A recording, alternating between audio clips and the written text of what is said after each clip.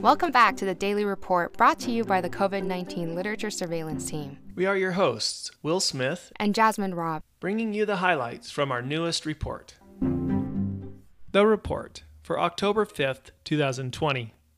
Climate.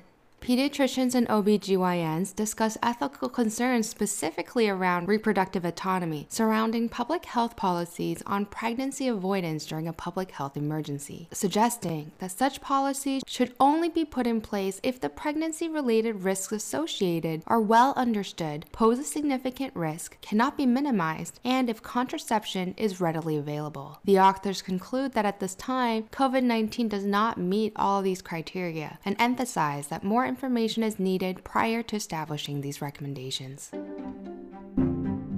Epidemiology. A cohort study found that of 598 pregnant patients hospitalized due to COVID-19, 272 or 45% were symptomatic upon admission, with 16% requiring ICU admission and 8.5% requiring invasive mechanical ventilation. Out of 458 completed pregnancies during the COVID-19 associated hospitalization, 10 or 2.2% resulted in a pregnancy loss. This study suggests that pregnant persons might be at an increased risk for severe disease, making COVID-19 screening in pregnancy and patient education increasingly important as we have not yet fully understood the long-term ramifications of COVID-19 in pregnant persons and their babies. Transmission and prevention. Mechanical engineers tested 18 commercially available topical products using an in vivo model with a custom-built tribometer to mimic the shear loading force against the skin in order to identify a practical lubricating solution for medical workers required to wear facial personal protective equipment for a prolonged period of time. And they found that talcum powder, petroleum linoleum mixture, and coconut oil and cocoa butter beeswax mixtures provided the longest lasting reduction of friction.